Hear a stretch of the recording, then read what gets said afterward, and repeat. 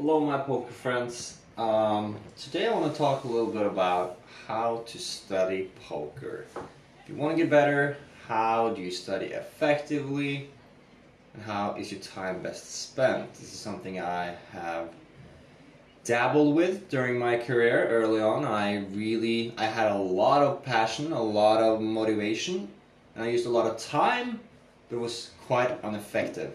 And I struggled. I didn't know how to study. Solvers wasn't really that mainstream of a thing. There wasn't any Pi or any of those. There were like the earlier versions.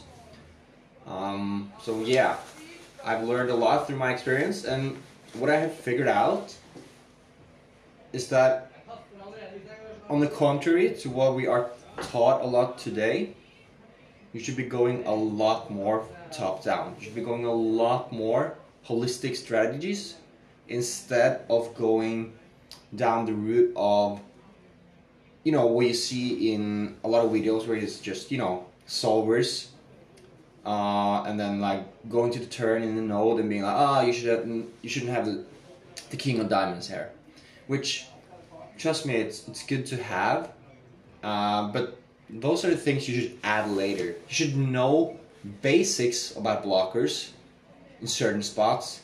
But if you go too much in the micro, you're going to lose yourself. You're absolutely going to lose yourself.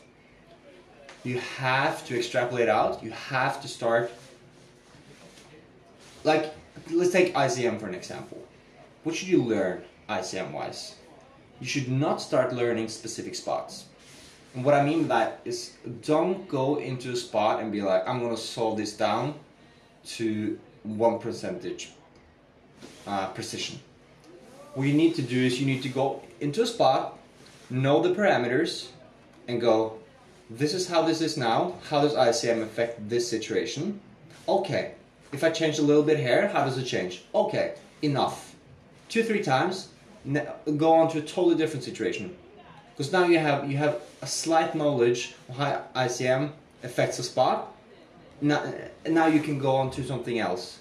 Go to a totally different spot. Go to a bubble situation this time, or a bubble situation in a big tournament versus a very small tournament. Go in bubble situation in a satellite. Go in late stages tournament. Like, just go in very different environments and just see how the parameters change. But don't spend too much time on it. What this is going to give you is, if you do this with a lot, not only ICM, but a lot of main areas in poker, you're going to get a great holistic understanding and the ability to calibrate live when you play. And that is so important, because then you are going to give yourself an opportunity to understand the mechanics of the game. Because what is the game? If you break it down, it can be quantified into numbers. The chips, obviously numbers, and the cards are also numbers based on their equity share of the pot. Those are all numbers. That's how solvers work. And if you get a holistic understanding of this, it's going to give you all the tools to calibrate live. And it's going to not make you super precise, but it's going to make you fairly precise in a lot of spots. And then you can start adding a lot more micro studying, where you go into specific spots deeper. This is like the biggest lesson I've learned. Don't lose yourself in river spots 100 big blinds deep, trying it's just bullshit. It's not worth your time. You're just going to get frustrated. If you feel like you don't understand everything in poker and you can explain it out loud to someone in quite a simple fashion, you don't know it good enough, don't waste your time in the micros. Okay guys, see you next time.